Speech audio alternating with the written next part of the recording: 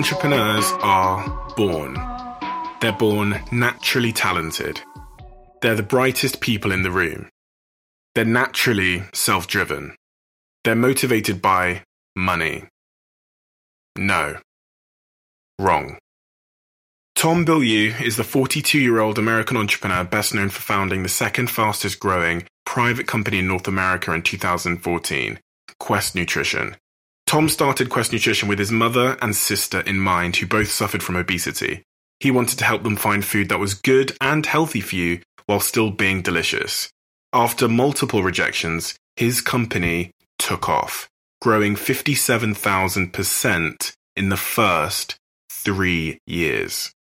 And in 2014, they hit $105 million in sales. Tom's story enormously changed my perception on the notion that entrepreneurs and CEOs are born. He didn't want to be an entrepreneur. He also wasn't driven in his 20s. He tells me how he shamefully laid around the house for hours during the day without the drive to get out of bed. What changed him? How did he go from there to an estimated net worth of $400 million? How did he save himself from depression?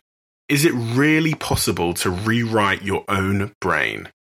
Tom invited me to his beautiful, beautiful home in the Los Angeles Hills, and we spoke honestly about his remarkable journey. And because of that honesty, I can honestly say I learned so much. This is a really fucking smart guy. Because of that conversation, I know that I'll be a better, happier entrepreneur in the future. This is just a great story, and a story I can't wait to share with you.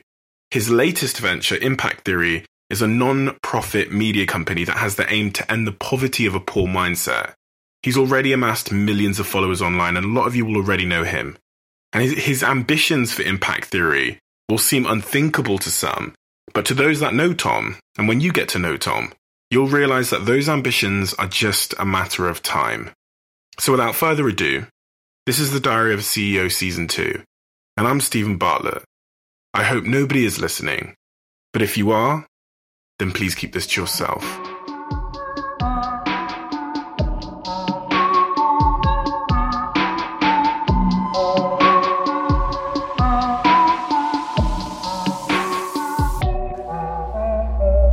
Tom, thank you so much for inviting us into your amazing home. It's an absolute pleasure to be here and to meet yourself. You're a huge inspiration to a lot of entrepreneurs all over the world, and your content as well is hugely inspiring. I was just talking to some of your team here about the Impact Theory and the work that's doing as well, and it's refreshing to see someone like yourself give back in the way of like inspiration and knowledge, because I'm sure there's other things that you could be doing. My first sort of question that I wanted to know is, we're in this amazing house in LA. You're a very, very successful, self-made person.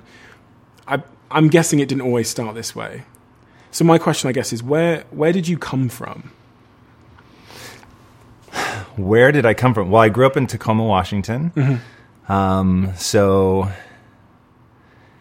it was really a pretty simple beginning. My parents taught me to be a good employee, so to keep my head down, do as little work as possible, and avoid punishment at all costs. And that really was the beginning for me. Like, I didn't think about being an entrepreneur from the time that I was a little kid. I wanted to be a filmmaker. Right. And that really was my beginning. Was I wanted to be an artist. I wanted to be a stand-up comic at one point. That was really like the driving force in my life. Was I thought I was, and I think that everybody sort of fills a role in their family. Mm-hmm. And I'm not even sure how I became the funny one in the family, but that really ended up being the role that I played in my family. And then I began to see that was a potential career. And then it's really interesting. Did you read Malcolm Gladwell's Outliers? Yes. Yeah. It's one of my favorite books. Really fascinating thing where he talks about how he grew up in this really small town in Canada, and it just so happened that one of the people in his town happened to be, I think they won like a Nobel Prize or something crazy like that. So he's like, I ended up having this teacher that was really extraordinary. And, you know, what are sort of the odds that living in this really small town, I have this person and it goes on to have this huge impact on my life? Bill Gates ends up going to a high school that had access to a mainframe computer when basically nobody in the country had access to a computer. So you get these weird moments where it ends up being really transformational in their lives. And that moment for me was my dad's company happened to have access to a video camera. And so they would let the employees take it home. And my dad brought it home. And for whatever reason, I was just stoked on it. And my dad and I think bonded over film more than anything. Like my dad was really into cars, and I hate cars in a way that I can't tell you. Really? Yeah, like totally. So what car do you drive? Can I ask? Sure. I drive a Mercedes, but like I don't even remember what the letter combination is. Yeah. So like definitely not a car guy. My dad was into classic cars, but we bonded over film. And so between that was a way to connect with my dad, and then he brings the camera home, and so I start playing with it because I already have this love for film. And then my dad literally makes an offhanded comment when I'm 12 that, I think you're actually better behind the camera than you are in front of the camera. And that one comment ends up pushing me on a path that now I'll say in the beginning it was definitely the law of accident, but now has become something that I really have a deep and profound connection to. You talk about how one question I get asked all the time is, are entrepreneurs made, or are they are you born an entrepreneur? And you spoke there that you weren't entrepreneurial when you were younger, which kind of goes against what a lot of people I think believe. They expect entrepreneurs to be these charismatic risk takers that, were selling candy bars at school when they were young. Yeah. Is that not the case? Certainly not for me, and I'm sure that some people are born entrepreneurs. I just don't happen to be one of them. Right. So yeah, when I hear stories like that, I'm actually a little jealous, if I'm honest. Like that would be really cool. I really wish I were a born entrepreneur. That sounds amazing. Mm-hmm. And it's funny how humans really have a bias towards natural talent. Like even I rail against it, and I talk about my content. Like you don't need to be born anything, whatever it is that you want to become extraordinary at. If you're willing to put in the work, if you're willing to push far outside your comfort zone, get into an adaptation response, like you can get great at anything. But I still get stoked on natural talent. It's a really weird bias that humans have, and I don't even understand what the fundamental root cause of that is. But no, I'm not a born entrepreneur. I had a paper route when I was a kid, and they paid you in two ways. One, there was like a standard payment that you got just for like having the route. And then there was, but if you go collect the money, you get like double your money essentially. And I was so terrified to knock on their doors that I never collected any of the extra money. So I literally did the paper route for like 2 years for half the money that I could have been making because I was too afraid to go knock on the door. So, is it sometimes when you look back, and I think Steve Jobs talked about it in hindsight, where you look back and you connect the dots and you say, well, it's, as you said, that one comment from your dad. What are the other things when you look back on your childhood or your early upbringing where you think that's the reason why I am who I am today? That's the reason why, you've had the success you've had. Are there key things? To me, I can look back and I think, if my mum and dad were ever around, I wouldn't have been a 10-year-old that could just leave the house for 3 days and do whatever he wanted to, which led to independence, which led to creating a business. So it was almost the flaws in my upbringing that made me who I was. Are there things like that in your story, I guess? Yeah, for sure. So when I think about the things that really I think of as defining me, it's my work ethic certainly is one of the biggest things. And I definitely would not have developed the way that I did if it wasn't for my wife, who I had ambition when I met her, but I didn't have drive. So I had these big dreams, but I couldn't get out of bed. So I would lay in bed for 3 or 4 hours at a time. And it's really interesting, like even judging by your face, people see the after photo of me as an entrepreneur, and so they completely ignore what I'm saying about who I really was into my 20s, into my mid-20s. I had big dreams, but absolutely no follow-through. I'm not the brightest person you're ever going to meet. So anything that people misinterpret as raw intelligence, I'll just say is the sheer willingness to read an unimaginable amount of books, to ask a lot of questions, to not be afraid to look stupid. Like I'm the combination of all those things. So asking my father-in-law for his blessing to marry his daughter and being told no that I didn't have his blessing. That was certainly a big moment for me. I heard about being this. ashamed of myself because my then girlfriend was working and I was staying at home, and I would lay in bed for 3 or 4 hours until the threat of her coming home at lunch, because I had one job at the time, and that was to make her a sandwich for lunch when she came home. This isn't your current wife. This is your this is your current wife. She's now my wife. At the time, she was my girlfriend. Okay, but yeah, Lisa. So when Lisa was coming home from working, I would be just awash in shame because I had wasted the entire morning. And now I was in danger that if I didn't get up and brush my teeth and all of that, like immediately, I wasn't going to even be ready for her at her lunchtime. So like that period of finally not running from the shame, but really letting myself feel it, that was transitional. Going to film school and really falling in love and taking myself seriously for the first time. That was a huge transition for me, because up to that point, I wanted to be a stand-up comic. My style of comedy was all self-deprecating, so I was just making fun of myself all the time. And it was funny, and it got big laughs, and I actually really enjoyed it, but it was definitely diminishing my sense of self. Why did you choose to produce self-deprecating comedy? I think that I'm very empathetic. I have a lot of compassion for people, so it just never sat well with me to make fun of other people, to tear them down. But it's really funny to tear someone down, to point at the absurd things, to have somebody who's the butt of the joke. So if you don't resonate with making fun of other people, that leave society or yourself, right? Society, so you can just make fun of it at like a general level. But I wasn't smart enough to pull off jokes like that, so that left myself. When I think of an entrepreneur, like the stereotype, if I was to draw a picture, you think of someone that has always been driven, as we said, like selling candy bars on the playground. You think of someone that's always been super high confidence, that's always kind of been, the charismatic person in the room. What you're describing sounds the opposite in many respects. I've never sat down with an entrepreneur and interviewed them and them said to me that through like the early 20s or a period of their life they didn't have drive. Yeah. And that's really fascinating to me, because for some people that'll be really liberating in a sense, because people will see themselves in their current situation and think, I can never achieve the success that you have, right, because of how I feel right now. But so the combination of your wife, the combination of going into school, What else changed that for you? Was there a big break you got? Or? I think that it really is misleading to look for any one moment. It's really going to be a combination of things that begin to change your identity. And that was so another big one for me was I went to film school. I was doing very well at the beginning of film school and was sort of the person to watch coming into my senior thesis film. So statistically speaking, you're more likely to get into Harvard Law than you are USC Film School. Wow. I got in. That's a whole story unto itself, because I almost didn't get in. And then out of the people who finally get into film school, only 4 get to direct a senior thesis. And I was one of the 4 chosen to direct a senior thesis. So it was like just a big deal. And I really felt like, man, my life is going in the right direction. I'm going to crush the senior thesis. I'm going to graduate. I'm going to get a 3-picture deal. Man, this is set. I'm ready to rock. And then I completely ruined my senior thesis. And it was an embarrassing shambles. It was just a catastrophe in every conceivable way.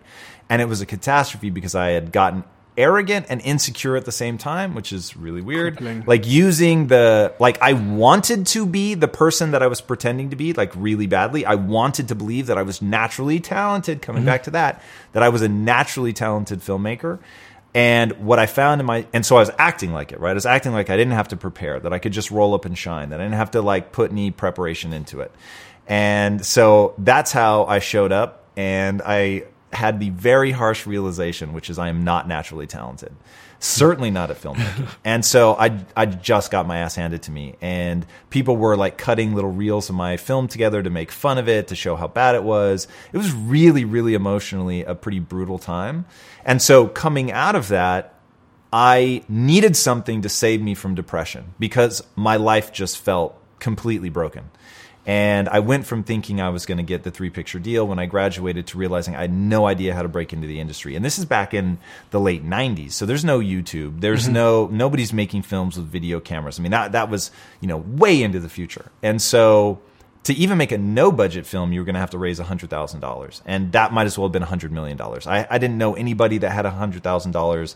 I never grew up with people that had money. So like that was so foreign to me. Mm-hmm. So coming out of that, the sort of turning moment, if you know we're going to narrow my life down to these key moments, was reading about brain plasticity and realizing that I had a choice to make, and I could choose to believe, because it was really debated in the late 90s. Now people just take it as fact that your brain can change and develop even as you're aging.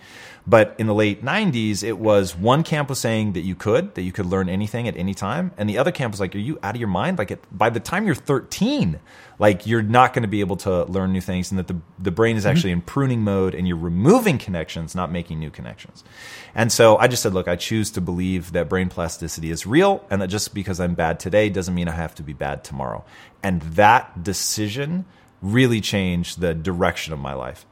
And then another one was, once I was in an entrepreneurial space and working in my first startup, I realized that I was telling everybody I wanted to be rich, but I was acting like I just wanted to be right. And so I'd gotten in this huge fight with the guys who would become my business partners. At the time, they were just my employers. And I was arguing for this idea because they were so much smarter than me. And that really sucks. Like if you value yourself for being smart, being around people who are smarter than you, like obviously smarter than you, really hurts. And I think this is where people get in a lot of trouble, because they don't understand what's really driving their behavior. So my behavior was being driven by being smart. I was the smart kid. And so I was constantly putting myself in smaller and smaller rooms so that I could be the smartest person in the room. And here's the really terrifying news. That's an amazingly good strategy if you just want to feel good about yourself. It's a terrible strategy if you want to be successful. But it's a great strategy if you want to feel good about yourself. If you want to feel good for being smart, surround yourself by dumb people. It will work every fucking time. Good for the ego, right? 1,000%. And so that was the loop that I was in, was I want to be the smart guy. And so I was putting myself in these ridiculous rooms where I was the smartest person. And then I found myself, because I really believed that I wanted to be rich, and that was the driving force in my life. So I met these two entrepreneurs. They're like, hey, come with us, learn to get rich. And I was like, this is amazing. I'll be able to build my own film studio. This is going to be fantastic. I'm going to go with them, get rich, take about 18 months. That was like, everybody agrees. Take about 18 months. And so I'm in this business now with these two guys that are much smarter than me, much farther ahead on their entrepreneurial journey than me. And I just felt stupid. And it was absolutely crushing my self-esteem. And so one day I was arguing for this idea, and I knew that it was wrong. I knew that it would move the business backwards, but I needed to win. I needed my idea to move forward. I needed people to say, yeah, this kid's really smart. And when they finally agreed, and I'm going to guess that they agreed because I just wore them down, not because I actually convinced them that I had the right idea, I had this moment of crisis where I realized that I'm saying I want to be rich, but I'm not acting like it. And so the one sort of piece of credit I will give myself, and I don't know where this insight came from, but I said, look, don't judge yourself. If what you really want is to just feel good about being smart, that's absolutely fine. And if that's the life you want to live, that's absolutely fine. But you need to get out of this company, because you'll never be smarter than these two. Doesn't mean that I can't add value. Doesn't mean that I can't add more value. But I'll define intelligence as the ability to process raw data quickly, which I can't do. That is not, like, we all have our superpower. That is not my superpower. And so I knew that if I stayed there, it was just going to keep eroding my sense of self. So I was like, I either need to leave, or I need to build my self-esteem around something new. And that insight, that's the one, like, sort of lightning rod moment, line in the sand, my life can be delineated into before and after, was I didn't want to leave. So I decided that to stay, I had to start building my self-esteem around being the learner. I had to stop valuing myself for being right. I had to stop valuing myself for being smart. And I had to start valuing myself for learning and being willing to admit when I was wrong faster than anyone else. And shifting my identity to that then began to drive behaviors like the voracious reading, like being willing to admit that I was wrong, like asking questions, never being afraid to look stupid, all the things that ended up being my superpower. You talk about your superpower there, and you talk about understanding why you act in the way you act. And part of me, just from meeting you for a couple of minutes, thinks that one of your superpowers is a pretty deep sort of sense of self-awareness and being able to like analyze yourself in hindsight, why you performed X action and what part of your ego or your, your heart or whatever, your mind that came from. Is that a fair assessment? Because I've never met someone that's so good at talking about why they behaved the way they did and what the motivations were in their past. You're either writing a lot of stuff down or you're very like sort of self-analytical. I'm very self-analytical. So I won't say that the awareness is something that came naturally, because I spent decades playing the fool because I couldn't see that I was playing the fool. Mm-hmm. So my behavior in my entire life, certainly up into my mid-20s, just embarrasses me to no end, because I couldn't see myself as others saw me. Mm-hmm. So that awareness came from, I obsessively think about things. So that may be a mutation. That may be in somebody else's hands a negative thing, because they'll let themselves loop over negativity, which I certainly spent years doing. Mm-hmm. But I've leveraged that natural inclination to loop over things that move me forward. Not always necessarily that are warm and fuzzy, but that they move me forward, that they force me to face an inadequacy, that they force me to face something ugly or petty about myself. And if I really had to say the thing that like sets me apart, it's my willingness to stare nakedly at the things about myself that are ugly. And if you're willing to do that, which I could not do until I finally stopped valuing myself for being good, and I started, and not like good, like, oh, he's a good kid, like being talented or gifted at something. Once I let go of that, then it was okay to say, oh, you're really shit at that. Like it was okay. Like 10 years ago, 15 years ago, more. Let's say 20 years ago now, because I probably started my transformation when I was about 24 in earnest. Before that, the questions that you're asking me, I would have answered in ways that made me look cool. Right. That would have been so important to me. I would have been absolutely terrified to look stupid. So I would have tried to look cool. But getting on the other side of that and shifting what I valued myself for, it just made it really easy. Then once I could stare nakedly at my inadequacies, then you can let go of a need to be a certain way, and you can just see how you actually are. Then if you're goal-oriented, and you believe in brain plasticity and that you can change, and that's a big thing for me, because I don't believe that any negative thing about me is a permanent state of affairs. Mm-hmm. It's like, oh, well, I can change that, so there's no reason to lie about it. And I guess changing it starts with that honesty with it, which is, really interesting. If it all feels kind of interlinked. You talked as well about money and about you being young and thinking that the thing you wanted was to get really rich. I wrote in my diary at 18 years old, when I was living in a very rough area, shoplifting, that by the age of 25, I'd be, and everybody's seen my diary, a millionaire. I'd have a Range Rover Sport, which would be my first car, my dream car, and a few other things about my body and having a girlfriend. But upon getting to 25 and someone offering to buy our business, 18-year-old Steve showed up, who was motivated by money because my family never had it. And I literally went online and looked at a mansion in the countryside and a Lamborghini. And just by looking at those things, I felt a sense of emptiness. Because for me, I don't know if you've read a book called A Guide to a Good Life, which talks about how like hedonistic adaptation and chasing pleasure, thinking it's happiness, and that's never-ending cycle of then a week later you're no longer impressed by the thing you've bought. My question is, what role does money play in as a motivator for you in your career, but also in terms of your happiness? And this is a question I'm asking because I want to know the answer. Yeah, sure. I'm hoping you're, ahead of me, so you can maybe reach back down and let me know the truth. Yeah, so I wasted years of my life chasing money. Mm-hmm. Now, what I want people to understand is the reason that people chase money is because money's real. Money is powerful. Money's more powerful than you realize. It's just not at all what you've been told. So here's what I thought about money. This is why I was chasing it so hard.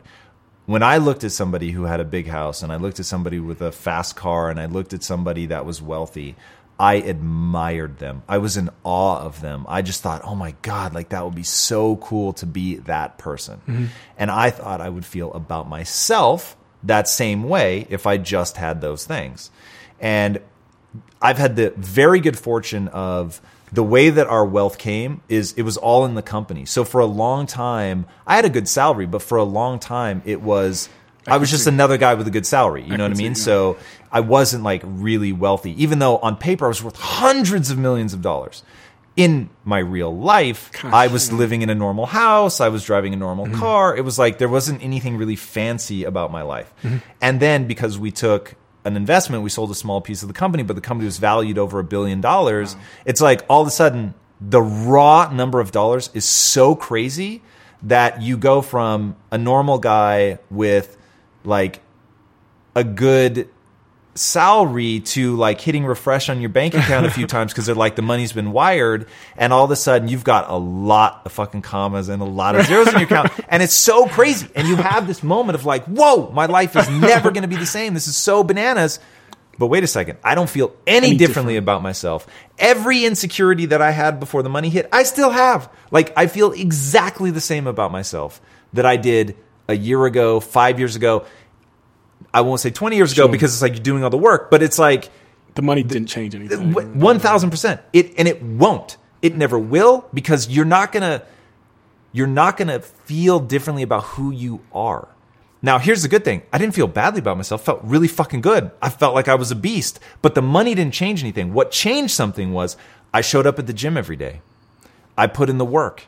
I did things I didn't want to do. I was willing to suffer in service of a goal. Sure. And once you're willing to do that, once you're willing to be disciplined, earn credibility with yourself, have a why, push towards it, serve other people, like all of those things build your sense of self.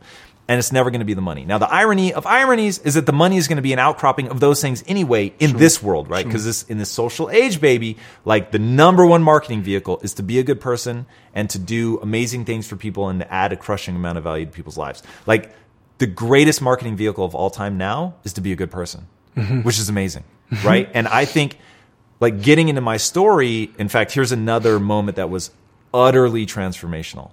So I'm working in this tech startup with the guys. They hired me as a copywriter. They said, don't think of yourself as a copywriter. You can have any job you want in the company. You just have to become the right person for the job. I spent 6.5 years all in to a level that most people just simply cannot comprehend.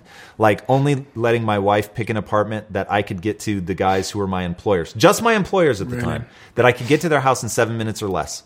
So she would find a place she would like, and then we would get in the car, motherfucker, with a stopwatch, and we would drive, time it, drive back, go to the other one and time that. And if it was 7 minutes or less, then yep, we can, whatever apartment you want at that point. But because I wanted, if they called me at 2 a.m. on a Saturday, I wanted to be there in 10 minutes or less. So like that was my obsession. Like I was just all in, round the clock. For 6.5 years, I didn't actually take a vacation. I would leave the state, but I would have my phone. I'd be watching the business on a camera. Like it was crazy.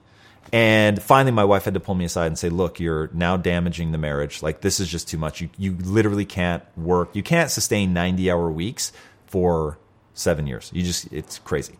So, but that's where I was. And I was just hell-bent to become something. I was hell-bent to get rich. That was my focus at the time. And for the first 3 years, I won't lie, it was awesome. And I was learning so much and I was growing so much. It was fucking rad. And there's nothing anybody could have said to me to make me back off. And then it started to take from me. And it just was too much because I didn't believe in what I was building. And so at about 6.5 years, I was like, okay, I'm a multimillionaire on paper. And which I hope everybody listening, there's a difference between paper money and cash money. Yeah. So, but I was multimillionaire on paper. And I was so profoundly unhappy that I was like, this can't be real. I'm living the cliche of money can't buy happiness. Like, this is such a joke. Like, I've heard this 1,000 times. So how am I being caught off guard by this? And I told my wife, because I had promised her I'm going to make you rich. I told her dad, who the reason he didn't want me to marry his daughter was he didn't think I'd be able to provide for her. And so like I had so much riding on being successful. And I went to my wife and I said, look, I know I promised I'd make you rich, but I need to do something that makes me feel alive. I need to fall in love with life again. Like this is so crazy and I'm so unhappy. And I said, I will do it. I will ultimately accomplish that, but I need to do it in something that I believe in. And so she said, I bet on you.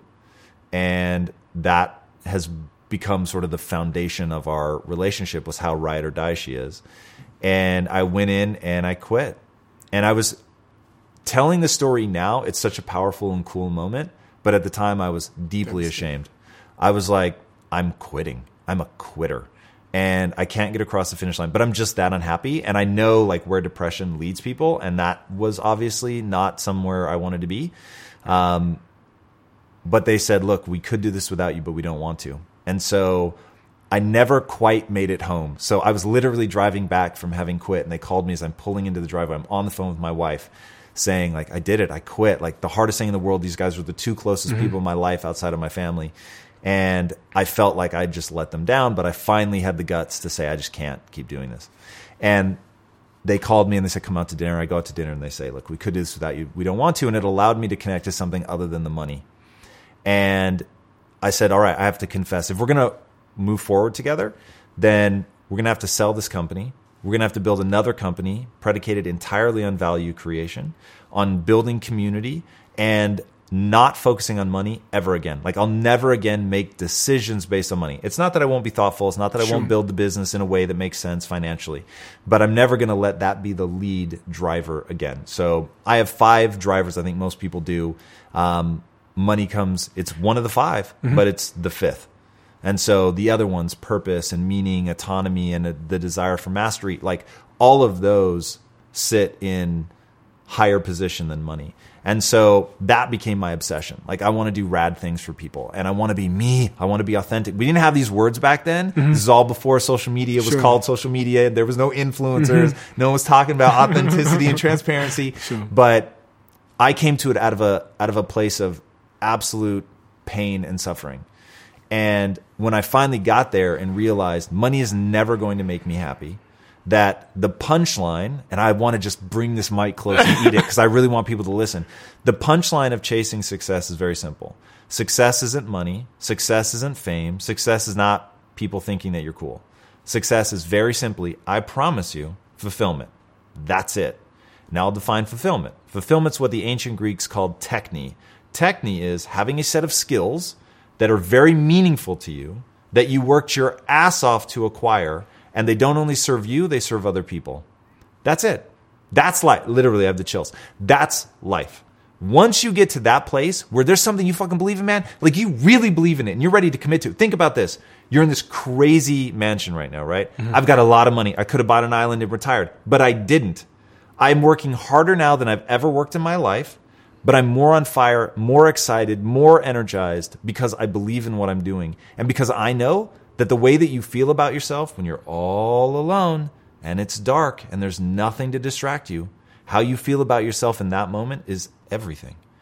And so when you're doing something that you believe in and that serves, like that's a big deal. And it sounds super cheesy. And I wish those words weren't cheesy because it's actually really powerful. But there's something inside of all of us at the individual level. We want to contribute to the group. We want to do something rad for people. We want to see that moment where we're like, whoa, that thing that I worked really hard for, that just helped this person. There just isn't anything better than that. It's why people like being parents. Amazing. You built such a tremendous business with Quest Nutrition that I almost don't want to spend too much time on that, even though it's a huge accomplishment and it's probably what most people want to know most about. But I know there's a lot we can dive in as deep as you want. Don't be tense. When after that moment where you talked about sitting with your business partners and saying we need to build a new business, was that business Quest Nutrition? Yeah.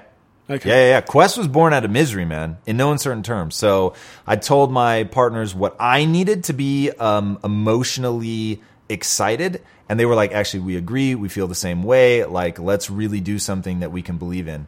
And like the really like non sort of condensed story is they said, all right, look, we've spent a lot of time on this company, give us 6 months. If we can get revenue to a certain point in 6 months, then we'll keep going. And if we can't, we'll sell the company. And I said, okay, fine. So if we can build it to that point and we get out of this rut that we're in and it's exploding, then great. At the 6-month mark, we were still treading water because we didn't believe in it. So we didn't have those passion-based insights. We didn't have that passion-based energy and enthusiasm and creativity that comes when you really believe in something. And then you created Quest Nutrition, all 3 of you together. Yeah. And how long ago was that? We started conceptualizing of it in 2009. So it was probably 2008 roughly that I went in and said, all right, I can't do this anymore, maybe early 2009.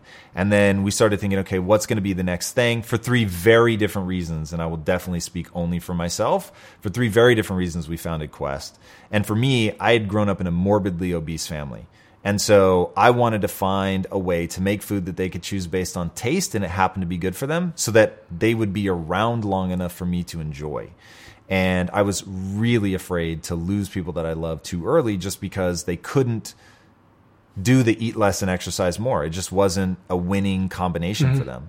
So that was my passion. And I knew that there were obviously hundreds of millions of people, maybe 1 billion plus people, that struggled with food in the same way. So I knew there was a sound business model there. But there's an awesome quote, often attributed to Mother Teresa, whether she actually said it or not, that says, "No one will act for the many, but people will act for the one." And that really resonated with me. So I showed up every day, and the times that it was hard and I was exhausted and all of that, because we were running the software company by day and building Quest at nights and weekends. So it was just, I mean, you're just working around the clock. And in those moments where I was just so fatigued, dude, I'm thinking about my mom and my sister, right? That's super easy. Those are people that I know and love. And you can show up and fight for them in a way that you won't for that sort of amorphous they. And where's Quest today? As a business, you said you took investment and sold part of the business. Yeah, so I exited almost exactly 2 years ago. So I can give you a snapshot. When I left, we were doing hundreds of millions in revenue, valued at over $1 billion. We had about 1,400 full-time employees when I left. Wow. Just before I left, we also had another roughly 1,500 part-time employees. So at the height, we had almost 3,000 employees. So it's pretty bananas. Why was Quest a success? Other than your motivations and the reason why you showed up every day and in the hard times, what was it's easy to narrow it down to, well, it's not, I can get super tactical, to not make it fairy tale. I want to know why Quest succeeded. Yeah, hell yeah. So first of all, the most important thing to take away from me is there's always room for the best. And just because you're not the best today doesn't mean you can't become the best. So if people fall into the same trap that I fell into, you think, well, I'm either good at that or I'm not. I'm either extraordinary or I'm not. We didn't know anything about food. We didn't know anything about manufacturing. So, of course, we were clumsy. We were terrible. But we had the will to see it through. So if you have the will to see it through, and this is the same thing with impact theory, right? So our thing that we trumpet everywhere we can is that we're going to build a studio to rival Disney. Now, that's so arrogant, but I know that I have the will to see it through. Now, I'm not the man that I need to be. I can't rival Bob Iger right now. Sure. If he handed me the keys to Disney, I'd run it into the ground. I don't know what the hell I'm doing. So, but right, I don't base my self-esteem on being good or being right or being talented, just that I'm willing to learn.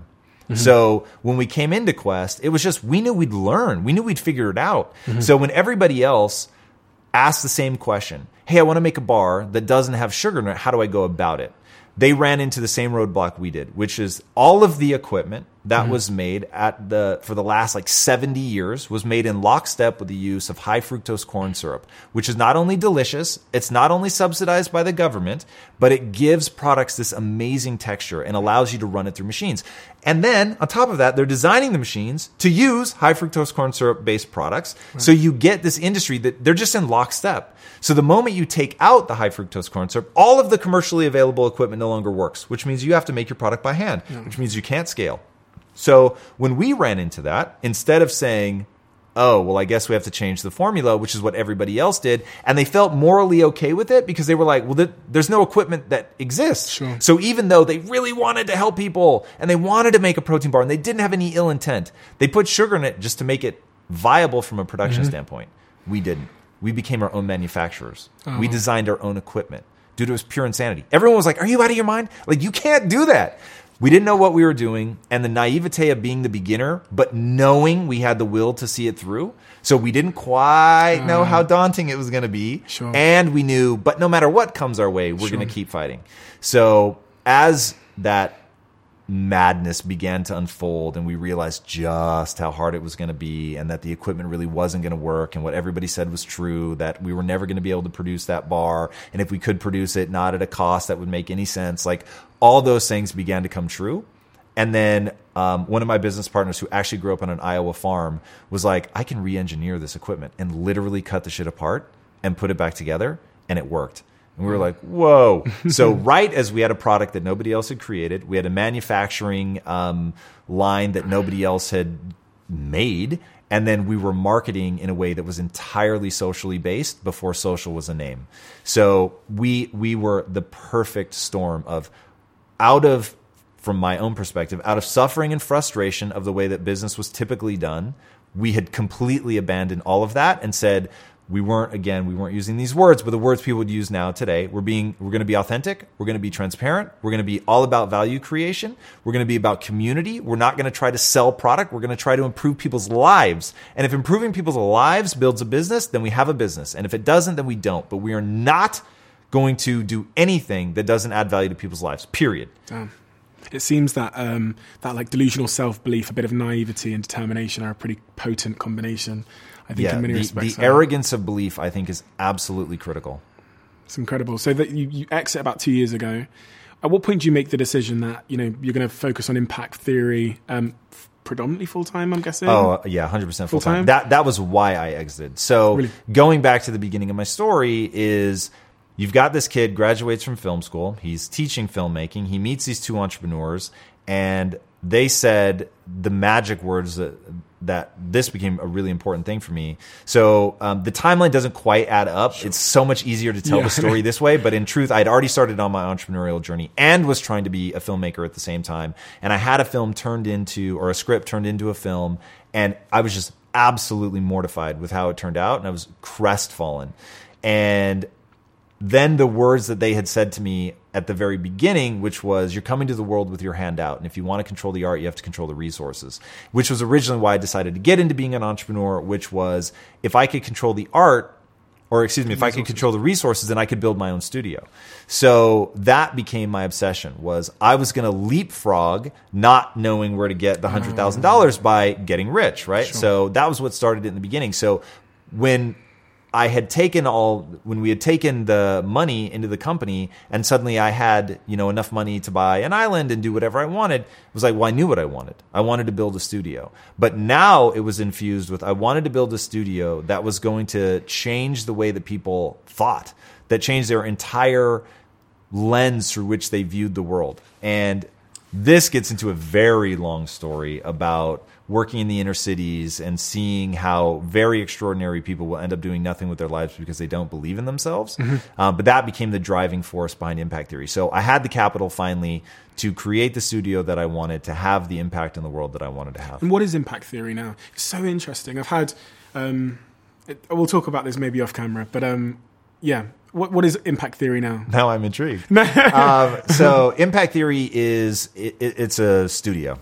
So if you think of us as the next Disney, it's the easiest way to wrap your head around what we do. So just like Disney owns Marvel, we start in comics. It's a great way to build intellectual property. Mm-hmm. And then we translate the comics into film and TV. Now, the reason that I want to do this is because if you know Yuval Noah Harari, so he has 3 books essentially where largely the punchline is humans are meaning-making machines and narrative drives all of our beliefs and decision-making. Johanna Hartray? Oh, right. Okay, sorry. What is that? I thought you said Johanna Hari. No, Yuval Noah Harari. Oh, okay. Sorry, the last guest on the podcast was Johanna Hari. Oh, wow. Yes. No, total coincidence. Okay. So he wrote Sapiens, Homo Deus, and 21 Rules for the 21st Century. So anyway, that's his thesis. I totally believe in that to the core of my being. It's the same thing that Joseph Campbell was saying. It's the same thing Jordan Peterson is saying. And I think that they're right. Like, what drives the way that culture builds itself up is through the narratives that we tell. And Daniel Coyle wrote a book called The Culture Code. And randomly enough, in that book, he's got this whole section where he talks about the number one way to impact somebody's decision-making and the beliefs by which they guide their life is through narrative. It just is the way people are. We tell stories. We tell stories to ourselves about ourselves. We tell ourselves stories about the world and the way that it works. We tell stories about our role in the family, our role in the job, our role in society, what society is, what our friends are. Like, all of this is this narrative, this story that we tell about things. And so if you really want to change, and this was a direct quote from Joseph Campbell, if you want to change the world, change the metaphor. And that played out in my life twice. So the first time was Star Wars. So Yoda led me to Taoism, because basically Yoda is just a sort of Buddhist stroke Taoist, right? Yeah. And Taoism led me to a growth mindset, and a growth mindset is what made me successful. And then again with the Matrix. And the Matrix made me realize that the thing that will determine what you're capable of is simply belief. That's it. And in the movie, once he believes in himself, he doesn't gain new skills, but he's able to do new things because he believes that he can. Now, I don't think that we're actually living in a computer simulation, but the reality is once you understand that your brain is encased in total darkness, light never touches your brain, sound never touches your brain. What your brain gets are electrical and chemical signals that it interprets and creates this world that you see around you. Now, it creates it well enough that you can walk around without bumping into too much shit, but the reality is it's all a construct. It's all fake. It's just your brain cobbling things together in a way that allows you to move around without getting eaten by a lion. Okay? That's essentially what the brain is. So funny. I would get my laptop out, but my laptop is in that bag over there, and it's got a sticker on it, and the sticker says Rewrite, and it's the name of the organization we started, and the whole objective is as what it says on the tin. It's aiming to help rewrite the stories that are holding young disadvantaged kids back. So every month I go to a number of schools and as with the Rewrite banner, and we speak to kids and try and help them rewrite those stories that we think might hold them back. So, you're speaking right to my heart there. Listen, I could talk to you for hours and hours, but I feel like I've got so much value from you that I'm so deeply appreciative, and you're even more of an inspiration than I thought you were when I sat down, and that was pretty hard to beat. So I wanted to thank you for your time today. Thanks for having me, man. Where do people find you? At Tom Bilyeu across all socials. I wish my name weren't spelled weird. It is, but my last name is B as in Bravo, I-L-Y-E-U. I'm super active, so by all means, come on. Instagram and YouTube are probably my two most, what I consider important platforms. So if you're trying to get a message to me, DM me on IG, and then our hub of our content is YouTube. Amazing. Thank you so much for your time today, Tom. Absolutely, I really man. appreciate it. Thank you so much. Thanks, mate. Thanks. My pleasure.